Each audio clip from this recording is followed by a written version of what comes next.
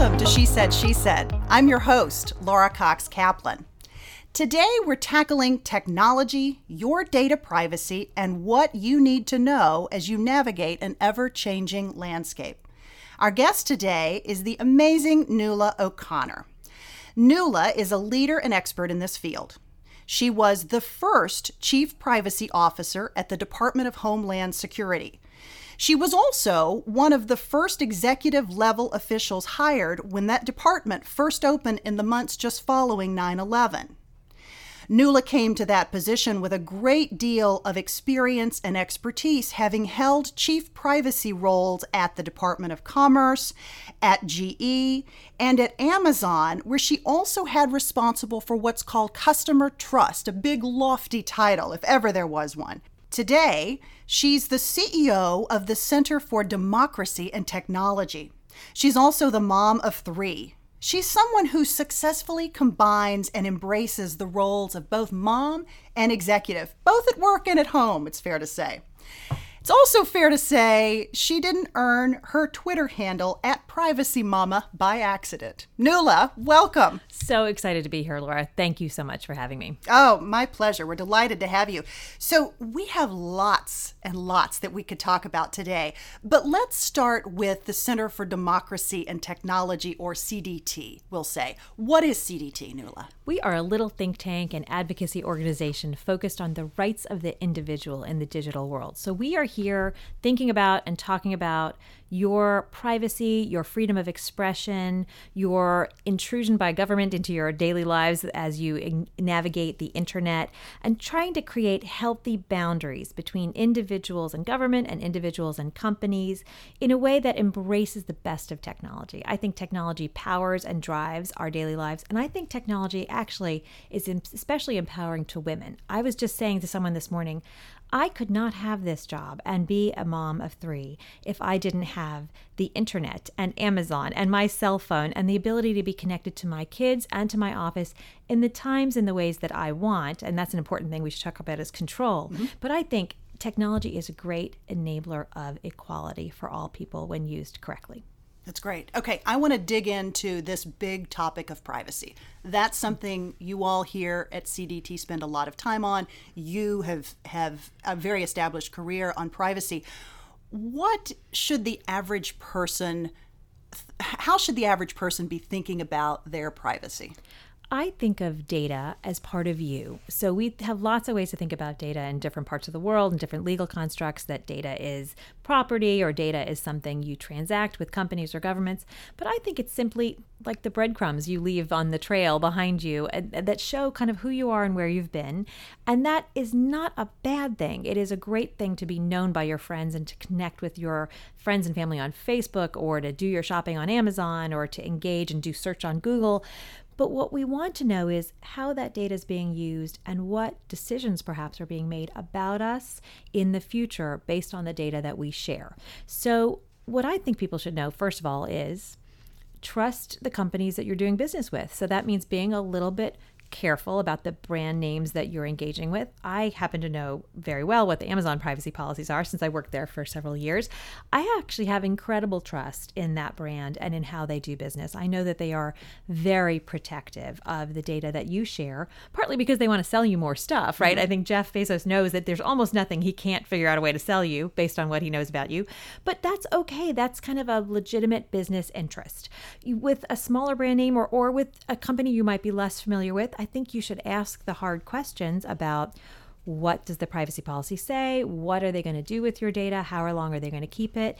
And is it kept secure? That's a really important question for not just internet companies, but really for all companies. One of the biggest data breaches we've seen in this country was at Target. Now, we all love Target, right? Target, we do a lot of our shopping there, and that's terrific. That data breach was, tremendously damaging to the company and to customer trust in that company. And it happened not through the internet, but through a hacking attack in their HVAC system, their heating and air conditioning system that was electronically linked to other financial systems with credit cards and cashier transactions. That's the whole Internet of Things. And that's the challenge, right? As companies are moving forward, as your house is moving forward, you want to be really mindful of the quality of the devices that you're bringing into your home. Think of them like I want to use a respectful word. They are really important agents of your family, and they will have information about your family that could be used, again, to provide services and good things, but it could also be used against you if something goes wrong. Think about your energy company knowing all the devices you have in your home and deciding someday that you're using too much energy, we're just going to cut it off, right? This isn't a far-fetched example, but things like that are being considered, and kind of, rationing. And when California has different, environmental issues, they cut off water and they cut off, different kinds of power. So be mindful of the details that you are sharing with, again, legitimate and perhaps less well-known companies as well. Mm-hmm. So you're touching on something that I think is oftentimes lost in the debate around privacy. You can't pick up a newspaper or turn on the television or the radio without some conversation about technology and privacy and protecting yourself.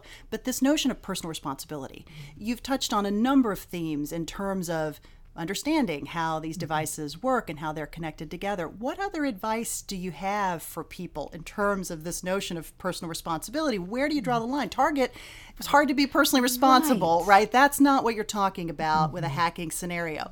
But some of the other stuff we've seen recently, that's sort of lost in the debate. Right. And I think there's responsibility on all sides. I think individuals, consumers need to be mindful of the devices they're buying. I think companies definitely have a responsibility to explain what they're doing with their devices and the data they're collecting. And I think there may be a role for government, both in how they use data, but also in helping create those healthy boundaries in the commercial space. But I think being an educated consumer in the digital age means asking questions about the technology that you're bringing into your home, and not just willy-nilly buying the latest device, which I certainly am guilty of, but I do sit and read some of the disclosures. And what we're doing is working with not only individuals, but companies to say, how can you deliver those explanations and how can you help educate customers a little bit better? I'm, again, tremendously proud and a little bit biased about the Amazon products that deliver their disclosures verbally. So when you turn on your Amazon Echo, it talks to you and it tells you what it's going to be doing. When you turn on your Amazon Fire TV, it talks to you. It has a little kind of cartoon guy that shows up and says, this is who we are and this is what we're doing. There are lots of ways to help educate and explain that the companies are doing and trying and experimenting with, and we really applaud that and we want to encourage that. And yes, I think people shouldn't be afraid of the technology, but nor should they be bamboozled by it and think it's going to solve all sorts of ills. It's only as good as the choices we all make as individuals and as companies. It sounds like you are seeing a trend in terms of companies embracing, presenting those privacy policies in a different way, so that unlike your, the privacy statement that you have historically gotten in your credit card bill, for example, this is different, right? This is presenting it in a way that maybe consumers will actually internalize it and understand it and make it accessible. It's part of the offering of the device, right? It's part of helping people, and I think it will actually help sales. Like I'm always saying, privacy is not antithetical to good product delivery and good salesmanship and that sort of thing. It has to be embedded in the relationship between the company and the individual. I am excited about delivering privacy notices and explanations about how the technology works in different ways. I'm a little critical of some of my friends and my favorite cell phone provider, I won't say who that is, who deliver their privacy policy, and it's something like 36 or 47 screens long. And I said, even I, who do this for a living, would not read that, right? That's just really, really a burden on the individual. Exactly. So, but I think this is exciting. And I think if we focus the attention of engineers, and we have a big project around digital decisions and kind of ethical design. And I think it's a little bit educating the engineers, both in the college and graduate school level, but also in the companies themselves, to think about what is your ethical and social responsibility in the digital age. Just like when I was at GE, we had to clean up the Hudson River because the company 100 years before had polluted the river. So companies in the digital age have to think about what is their environmental impact, what is the impact they're having on society, and how do they take a responsible stewardship. The middle word in our name is democracy, right? And so there's a huge debate about how social media platforms and digital companies are affecting the democracy. What are the choices that engineers and computer scientists are making in how they program algorithms and how they design devices? Are we upholding the fundamental principles of kind of truth and the First Amendment and the Constitution, or are we having what I would say are unintended or inadvertent effects? What is our responsibility as individuals and institutions? I think we're taking democracy for a bit of a ride this year and questioning the fundamental principles and underpinnings of the pillars and the institutions of our democracy and how it runs. I hope we come out the other end of this stronger and better for having examined them. And I think folks in the technology industry and individuals have to each think about their personal responsibility, whether it's at work or at home, and how they further that dialogue and that discourse. There is, at times, a real lack of understanding about how some basic tools work. I think cookies, or otherwise known as online behavioral advertising, can create all sorts of confusion and can really creep people out sometimes. These are, of course, we're talking about the ads that follow you from site to site. What should consumers know about this, and should they be concerned about this practice? I have to confess, I am far less concerned about advertising than many people in the consumer advocacy or kind of privacy space. And here's why. There has always been advertising, and advertisers and commercial entities, companies, have always been trying to get you to buy more stuff. I don't know if you remember the movie The Natural, but how there was a salesman, a shop that always stocked blue hats for this one gentleman because they knew he'd walk by and his wife loved blue hats. And when the gentleman died, they found something like 30 blue hats for his wife because he picked one up, once a week for a long, long time. Companies have always been trying to target and to know their customer better. The corner store in the 1800s and your little Wild West town. I don't have a problem with people trying to sell you stuff as long as they're being honest about what they're trying to do and being transparent. And advertising, I sound like I'm kind of a rah-rah for the advertising industry. They'd be surprised to hear this, I'm sure, coming from me actually, or this institution. But advertising also fuels free access to websites and gives the individual blogger or voice or human being the ability to access information and to make their voice heard on the internet, which is a fundamental, I think, value that certainly we at CDT adhere to, which is the internet is a net positive force for good in society when used responsibly and appropriately to further dialogue, to further communication, to further collaboration. What you start to worry about is when there is inequity, for example, in the advertising or even more importantly, the content that is delivered to human beings. We've done some research and we've seen some research in this space that, for example, ads for certain types of jobs might be delivered more towards men than women, right? This would create inherent inequity that the women, the targets would not even know the job was available. So C-suite jobs being targeted more towards men based not even knowing that they were men, but rather that they surfed into a job site from Sports Illustrated versus Glamour magazine, right? That was perhaps, I would hope, unintended bias, right? We also see that, for example, based on race, when it's inferred from zip code or region of the country or that sort of thing. We want to ferret out what, again, we hope is unintended or implicit bias from the algorithm. But I don't want to, hand wave and say all advertising is bad. I think it is the outcomes and making sure that the inputs are equitable and fair and further democratic values and ideals. But I don't want to dismiss advertising because it does fuel a number of smaller and larger websites that provide very good services to individuals.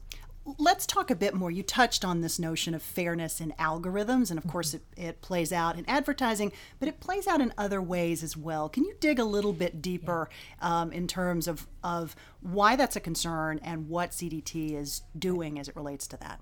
So there's this old book called The Closing of the American Mind, and I worry that if we narrowly focus and tailor our content online more and more to you're this color or you're this gender or you're this area of the country or you're this educational, status and so forth, we assume you're going to be interested in this content.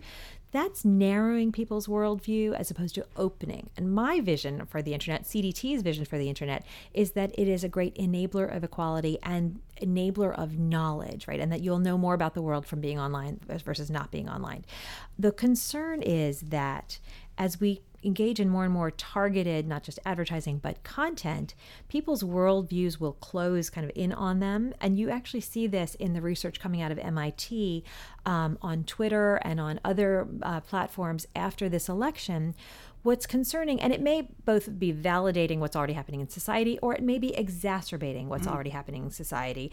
And that's the thing we don't know. We cannot blame any one platform or even just the internet for the outcome of an election, whether you feel good or bad about it. It might be not so good for you next time. That's what I also tell my friends in Congress. You may feel on top this time, but these tools will be used against you in the future. So let's get some transparency around them. But what the research is showing is that the bubbles of red and blue are separating, right? The bubbles of Republican, both media and end users, and liberal or Democrat media and end users are crossing over to each other less and less. And that means the dialogue, the connective tissue in our society is fraying in the middle. And that's, I think, the exact opposite of what we want to see. We want to foster understanding. We want to foster communication. We want to foster at least an acknowledgement that the other side might have some inherent value as human beings, even if we profoundly disagree with them on policy. And that worries me. And so I guess in the search for the holy grail of the right message to the right user at the right time, which works, I think, when you're looking for a red sweater, it may not be the right algorithm when looking for political or historical or social content to increase our understanding of the world and our place in society. So you're talking about this digital divide, which is very concerning. Exacerbating that, not only the socioeconomic considerations, but also those may be regional considerations because of lack of connectivity in certain parts of this country, not to mention certain parts of the world, but in the United States, we still have places where internet connectivity is something that is very, very different from what you have here in Washington, D.C. So talk a little bit about that aspect of this challenge as well. Thank you so much for pivoting to what I think is the real digital divide in this country, which is access or lack of access, the haves and the have-nots of the internet age. Your increasing ability to access high-speed internet to serve your home or school or car or religious institution will put you in a different social and economic category in the future. Kids are being asked to do their homework online. If you don't have internet connectivity or a computer at your house, you're going to be left behind as a student. So I totally agree. And we, in the advocacy community, I think are a little bit guilty of always looking to the other parts of the world. This is a problem we have right here in the United States, and we really need to think about it. My vision is still, the Tennessee Valley Authority for the internet, right? That we will take on a big job and infrastructure push in a public-private partnership way, right? Not putting this all on the companies either, that they should be on the hook for building all of this, but that the government recognizes not that, internet access necessarily to a particular platform or company is a right, but that as we increasingly live our lives in the digital world, that some level of basic access is a necessity to engage in both social and economic and also political dialogue in this country. So I completely agree with you. I think we need to look hard at the choices we're making as companies, but more importantly as a society and as a country, in ensuring that we are competitive. We're competitive among ourselves and in the world economy as well. Do you see progress being made on that front? Because clearly you've mentioned a number of different players that need to be at the table. You need to have government there in some form or fashion. And obviously from the standpoint of members of Congress and senators, you've got those who have it and those who don't, right? Then you've got the companies, right? That it's in their interest to make sure that connectivity is, so how do you manage all of those different competing interests and players? Well, I think most people working in this space, whether they're coming at from the company or the government standpoint, realize that this is a basic equity issue, right? And so whether we are up in the clouds of, algorithmic decision-making and disparate impact, or we are down at the very basic level of, does everybody have the ability to get online in some basic way in their home or in their community? I think we all realize that without internet connectivity, all of these other policy issues are really esoteric, right? And I actually have great hope. I think I'm maybe short-term pessimistic, long-term optimistic that our members of Congress will kind of rally around this. But Ajit Pai and the current members of the FCC, again, while CDT has historically had differing positions on a number of issues, Ajit has said very clearly that access is a high-level priority for the administration, and that is good news, I think. It's not always in the best interest of the company. It costs more money to build infrastructure in remote areas that serve fewer people, so it's not going to be the most economically viable choice they would make. And so I think they would need to have some support from Congress and from the administration and some public-private partnerships and incentives. So talking a little bit more about the role of government, we saw in some recent high-profile data privacy hearings, both the Senate and the House, and they reveal one thing in particular. You can sort of be pro or con the other, the merits of all of that, and I might be a little biased as it relates to this.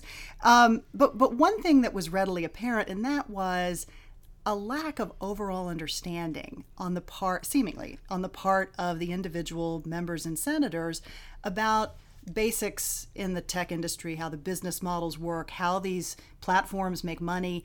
That was frankly surprising to me. It's not surprising that government lags behind industry. That's historically always been the case. But this is a big part of the economy. These are big consequential issues that the country's grappling with. Nuala, how do you work to close that divide? Because I think that was fairly stunning to people watching. Laura, I could not agree more. I think that was the biggest takeaway from this latest round of hearings, and I was simply sad. I took no joy, and I tweeted nothing sarcastic about any of the players. That was an embarrassment to the kind of wheels of government. And I also think making policy by castigating a CEO in a hearing is not always the best way to find light and, to shed light on an issue either. But I was simply really sad because this is an incredibly important issue. How the digital economy thrives in this country and how people are treated with dignity in that economy is incredibly important. It's fundamental to who we are as Americans and how we treat each other. And I would have expected better. I'm going to be really honest. And I know there are great staff people working on the House and the Senate, and I know they worked very hard on questions. But it was clear that there was not a facility simply with the technology itself or how it is used on any one particular platform. And I think without that knowledge, good law and good regulation cannot be made. In fact, this is how I ended up on Facebook as one of the earliest users when I was way back at GE doing data privacy and data security. And the company was trying to figure out a policy on whether or not we would let our employees use Facebook. I mean, it's such a simple question now. And in fact, we had similar questions about the cloud and would we ever store data in the, I mean, this is the early days of the internet. So I'm not mocking them. We were making very prescient and good decisions about the company and our data assets. But really the question was, are people going to waste time on Facebook? And my answer was, of course, if they're going to waste time at work, they're going to figure out a way to do it, whether they're online or, or just shooting the breeze at the water cooler.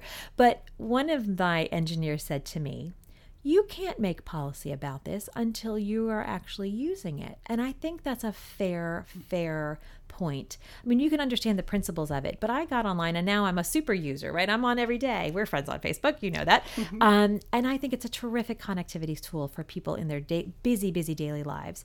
But I was disappointed and surprised actually by the level of dialogue. And I think these are hard questions and they're important questions and they are not limited to any one company. These are questions about how much control an individual should continue to exert about their own data and how much transparency they should have into a company's operations within reason about where their data is going and the uses to which it is put. And again, that's why I don't mean to be dismissive of the advertising questions. I think they're important and they're serious and they deserve respect. But the questions about what content I'm seeing and does it affect people's perception of their democracy, that's a much heavier question and a very important one. And I think, again, companies and individuals together have responsibility to make those boundaries and make good choices about where the data flows. Mm-hmm.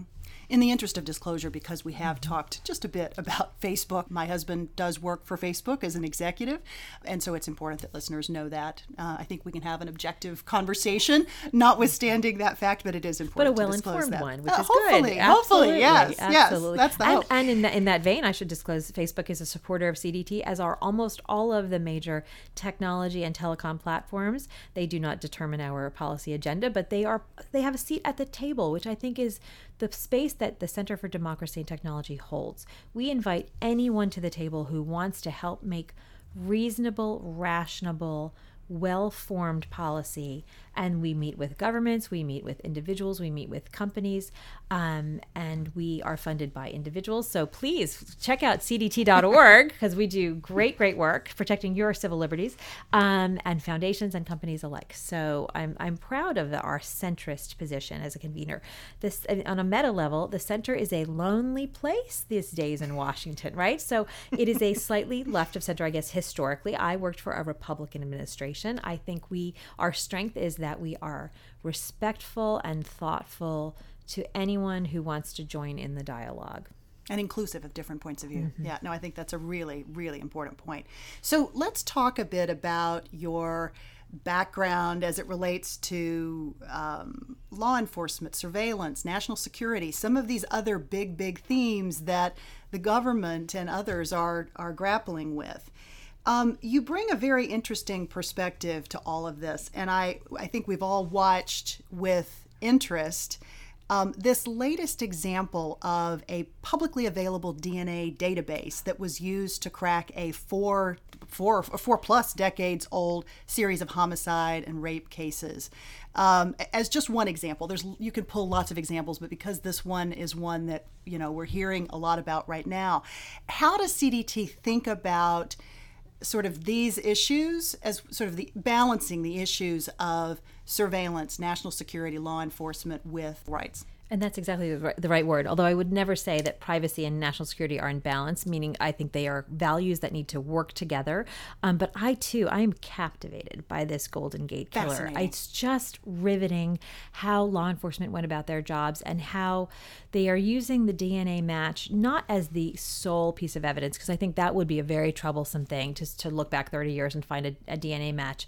And I think DNA has been used to both incarcerate and also exonerate people in a good and bad way in a number of cases. But in this case, it was an additional data point used to narrow down the field of search for a law enforcement investigation. And if used appropriately and narrowly and with appropriate oversight from judges and other interventions, this is definitely our future. This is something we all need to be aware of. And I don't think there's anyone who could argue, I don't want to see that guy in jail, right? I just don't think that's a reasonable argument. So I think what we need to be looking at is, what were the expectations of the people who put their DNA on that site? It was a publicly available database. So I've got to think the expectations were lower, for example, than it would have been if it had been Ancestry.com or 23andMe or National Geographic. It goes back to that personal responsibility. Right. And piece. So, and the company being very transparent about what the uses were going to be and how it was going to be used. I have not delved deep into what the terms of service were on that website. But it does bring up all of the issues of what data about you is yours. This is an interesting question, and it's true of both the kind of Facebook Cambridge Analytica issue as well as the DNA Golden Gate Killer issue.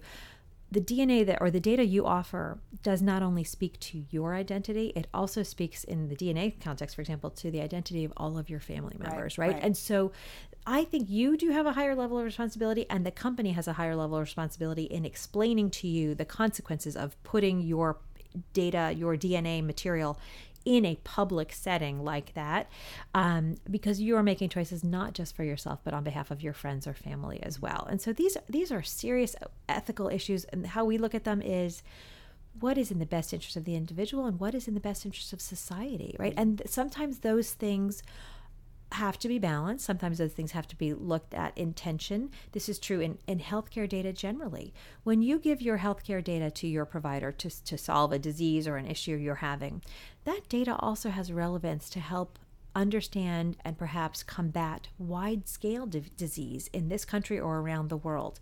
There may be public policy initiatives, and law enforcement and national security certainly is one that we work on very closely, where the public policy interests of the data outweigh the rights of the individual. And I would think that's a very, very, very high bar. Obviously, I'd set the bar very, very high for that kind of a discussion. But if the data could be de-identified or anonymized or broken the link between your real world identity and simply knowing that you are a white female of a certain age, that data might have real utility to solving crimes, to solving diseases, to making the world a better place. And these are the questions I think senior executives like your husband and others at companies are thinking about. how do we make the world a better place? How do we use data for good? And these are the hard questions. This is the space I think where CDT lives best, is recognizing that there are strongly held views on the rights of the individual and on the rights of society and the rights of government, and trying to create a concerted, reasonable solution for those questions. Mm-hmm. Mm-hmm. So as a mom, you're the mom of 3, and you, like everyone else, your kids are growing up with technology.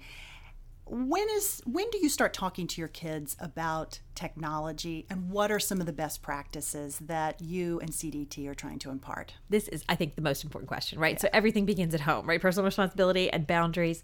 And I actually have great hope on this question as well. I think kids are learning better boundaries than we had when we became adopters. We are what would be called the digital immigrants, and they are the digital natives. Mm-hmm. I look at my nieces who are in college. They have a thing called a phone pile. When they go out to dinner with friends, they pile all the cell phones in the middle of the table. Really? And you can't touch it until dinner is over. And so you have to look each other in the eye and actually have a conversation. I think this is terrific. I think I have great hope for each of us individually and as a society to create new norms. What I've seen in my life, and we've tried everything in our house, from a digital Sabbath where Sunday is just phones off, no social media, no nothing. I think that's very healthy.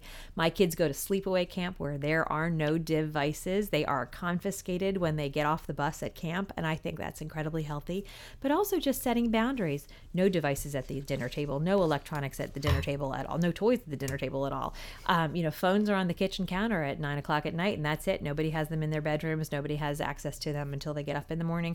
I think the onus is on the parent to set good boundaries, but with that, also to let the kids explore in safe spaces. And so my kids were online and using the internet, and both in cloistered spaces and with a little bit more free roaming at a very early age. And we always had computers where you could see the screen. This is something I learned from my older sister, who's not necessarily in technology in a professional way, but she said, you got to be able to see the screen just so you can check in as you're walking by to put the dinner in the oven, or, put another load of laundry in.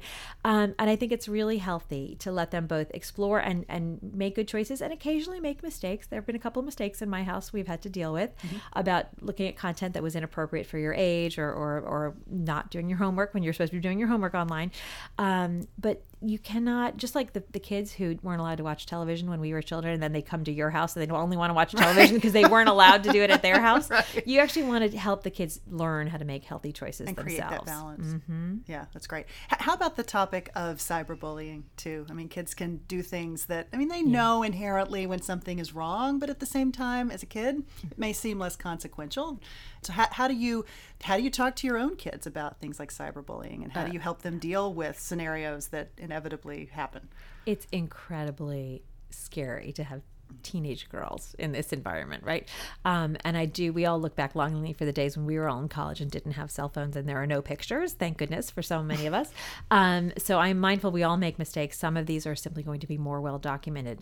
What I've tried to, the first messages I gave my kids when they were very, very young, and just basically at the earliest days they were verbal, was no personal information online. First of all, you never give your name, your address, your telephone number, anything about yourself or your family that could be used to locate you in the real world. That's a good bright line rule for little kids, is just, you don't ever give your real name. You give your nickname, you give, you make up a screen name, whatever. But the second is that everything is permanent. Everything about the internet goes on your permanent record. There is no erasing it once it is sent, and that words matter, and that words hurt just like a physical hurt would hurt, and that once you say it, you cannot take it back. And so first, the exercise of personal responsibility on their own behalf, but also to call out bullying and to be an upstander, not a bystander. If they see something that they are concerned about, that they can come to me, or they can come to their teacher.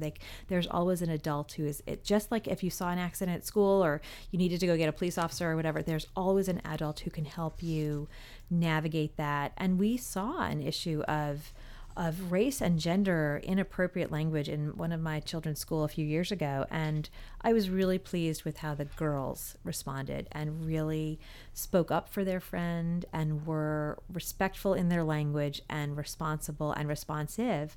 What I was surprised by is they were afraid to tell their teachers and the adults in their lives because they were both embarrassed that somebody in their community would have done this, but also they just thought it was such unsavory language. They were, didn't want to reveal that they had seen it even. So I think making sure that there's always a line of communication and that the repercussions would be if you didn't come forward and that you weren't honest about it, but that there will be support if you are honest and forthright, but that there are serious consequences if you're the perpetrator, if you're the one who says the bad thing. And it is concerning. People do feel free when they're behind a screen to say things and say things in ways that they wouldn't say to your face. And so, again, I think it's about setting boundaries. I was also going to joke, and it is somewhat true.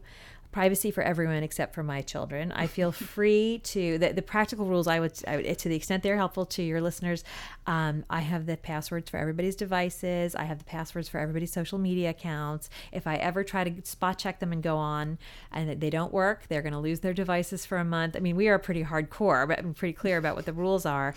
But I do not follow my kids on Instagram or kind of cyber stalk them. But they know that I have the ability to spot check them.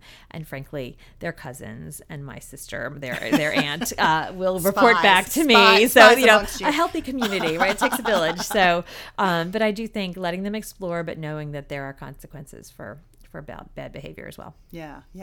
Okay, let's pivot a bit and talk about women in STEM. A big topic. This has been a topic for some time.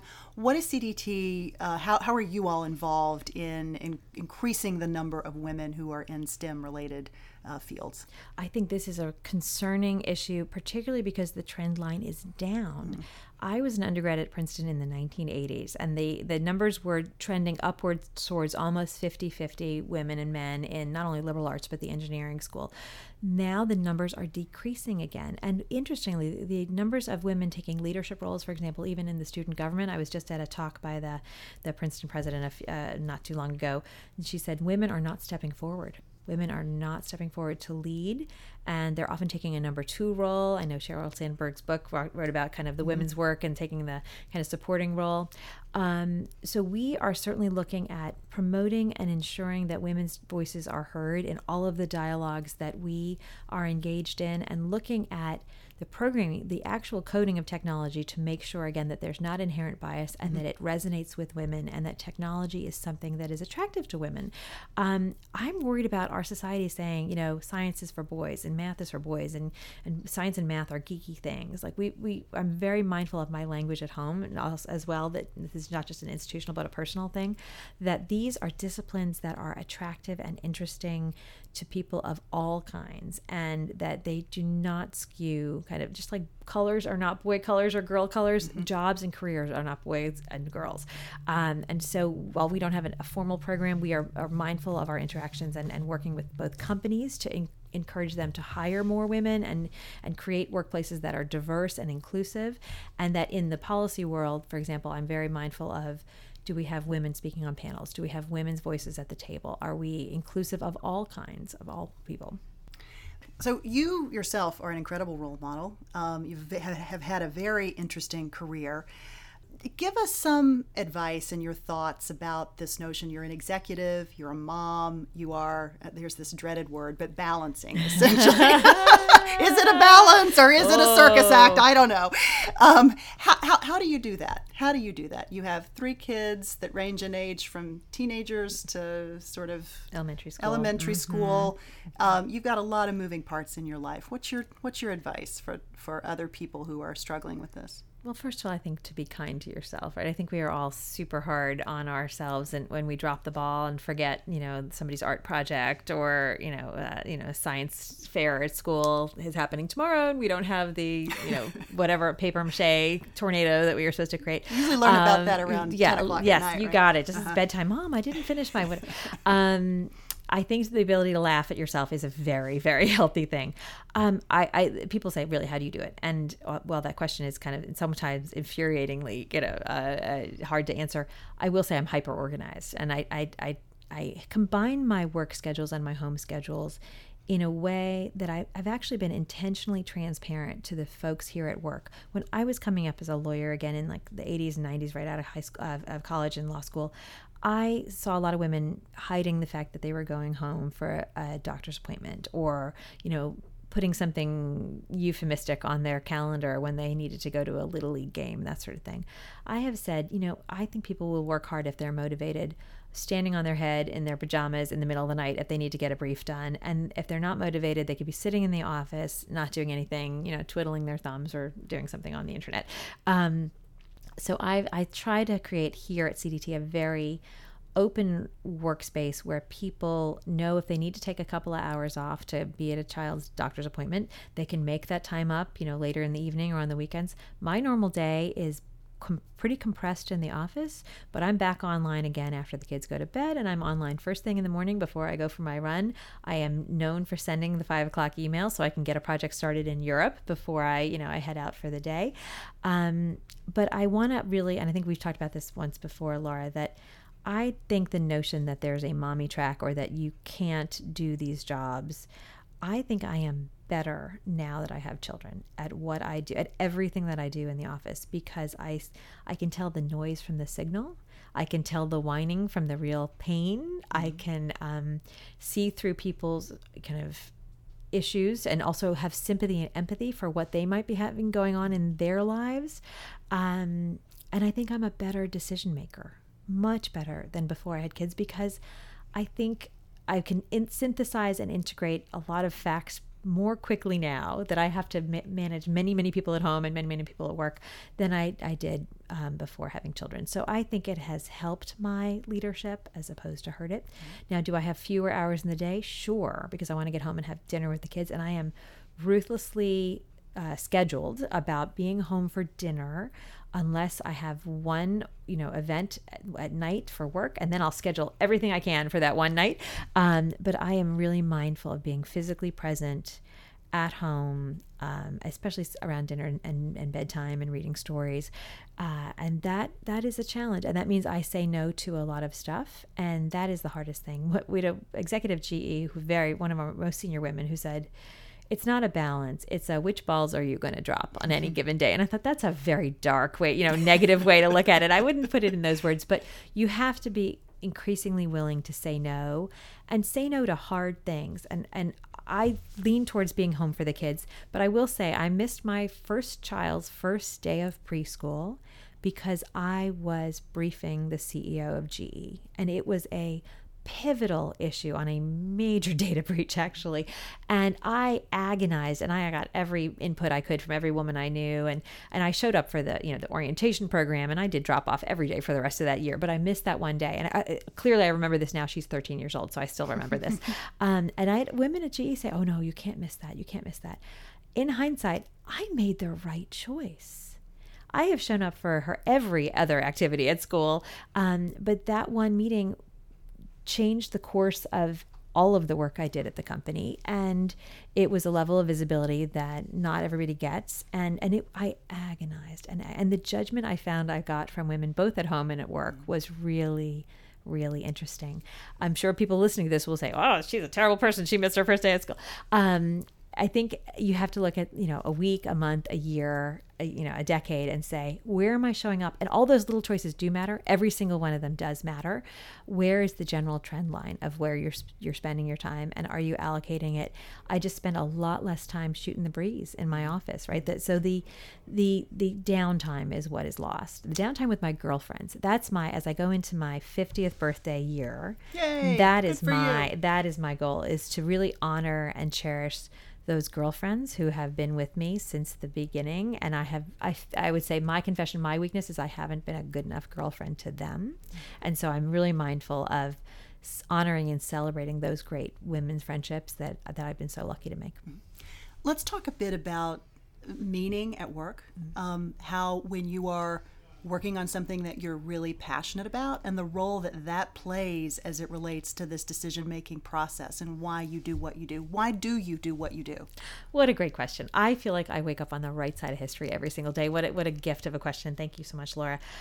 It feels as close to being in the government as any job I've ever had. And the pivot point for me... So it's mission-driven. It is so mission-driven. And I see that very much among the ranks. I certainly hear, but I see that generationally people are really making choices to make meaningful lives. And I think that that's a wonderful trend, I think, for our society, that people do want to serve, and they want service, and they want flexibility and integrated lives with families or other interests in a way that I don't think the only paradigm is the 80-hour work week anymore. I've been there and done that, and it has its merits in terms of salary, but I think there are great choices being made by men and women in the workforce to create healthy work environments.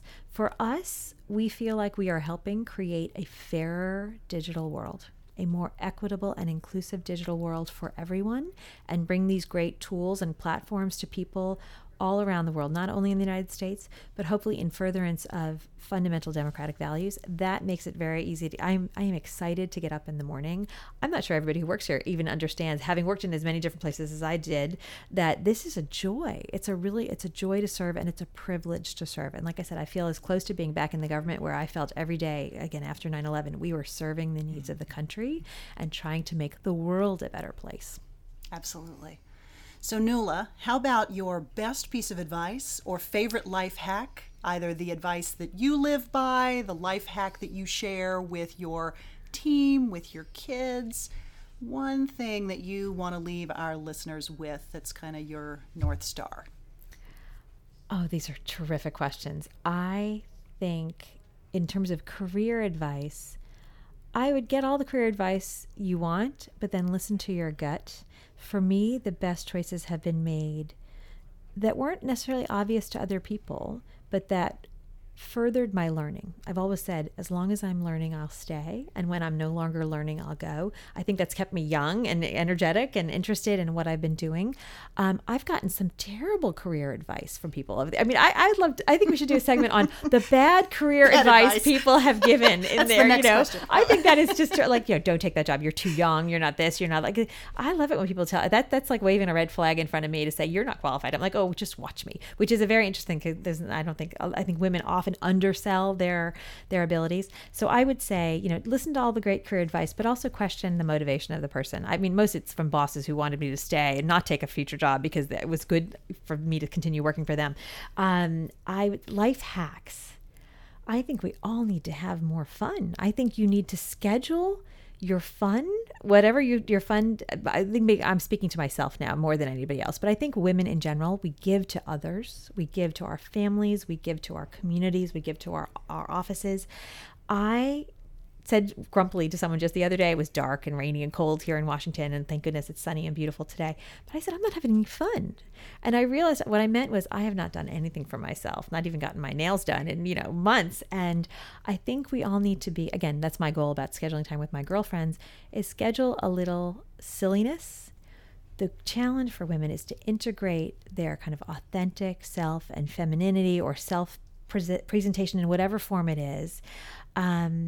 We don't have a great paradigm for the well-rounded women leader in this country yet. We have women who've devoted themselves to public service or to their career or whatever. I'm excited to see kind of the moms, the women who've taken time off from their careers, the women who have on-ramped and off-ramped. I think we need to get to be more supportive of each other in the choices that we make. I think we can be our hardest critics, ourselves and to each other. I'd like to see women really saying, that's the right choice for you right now, and I applaud that, and that's terrific. And you know what? Next year you might be the stay-at-home mom, and next year, 10 years from now, you might be working full-time. Life is long. We will all be different things at different points of our careers. So I think as long as you keep learning, you'll be prepared for whatever comes next. It's great advice. It's really great advice. This is super, super helpful and interesting and insightful. It's great to be with you, Nuala. Thank you. Thank you so much, Laura. Thank you. To learn more about Nuala, you can visit our website at www.shesaidshesaidpodcast.com, and you can also follow Nuala on her Twitter handle at PrivacyMama, as well as on her website at CDT. You can also follow this podcast via Twitter, Instagram, Facebook, and LinkedIn. And if you're enjoying these interviews, please leave us a review. We'd love to hear from you. Thanks so much for listening.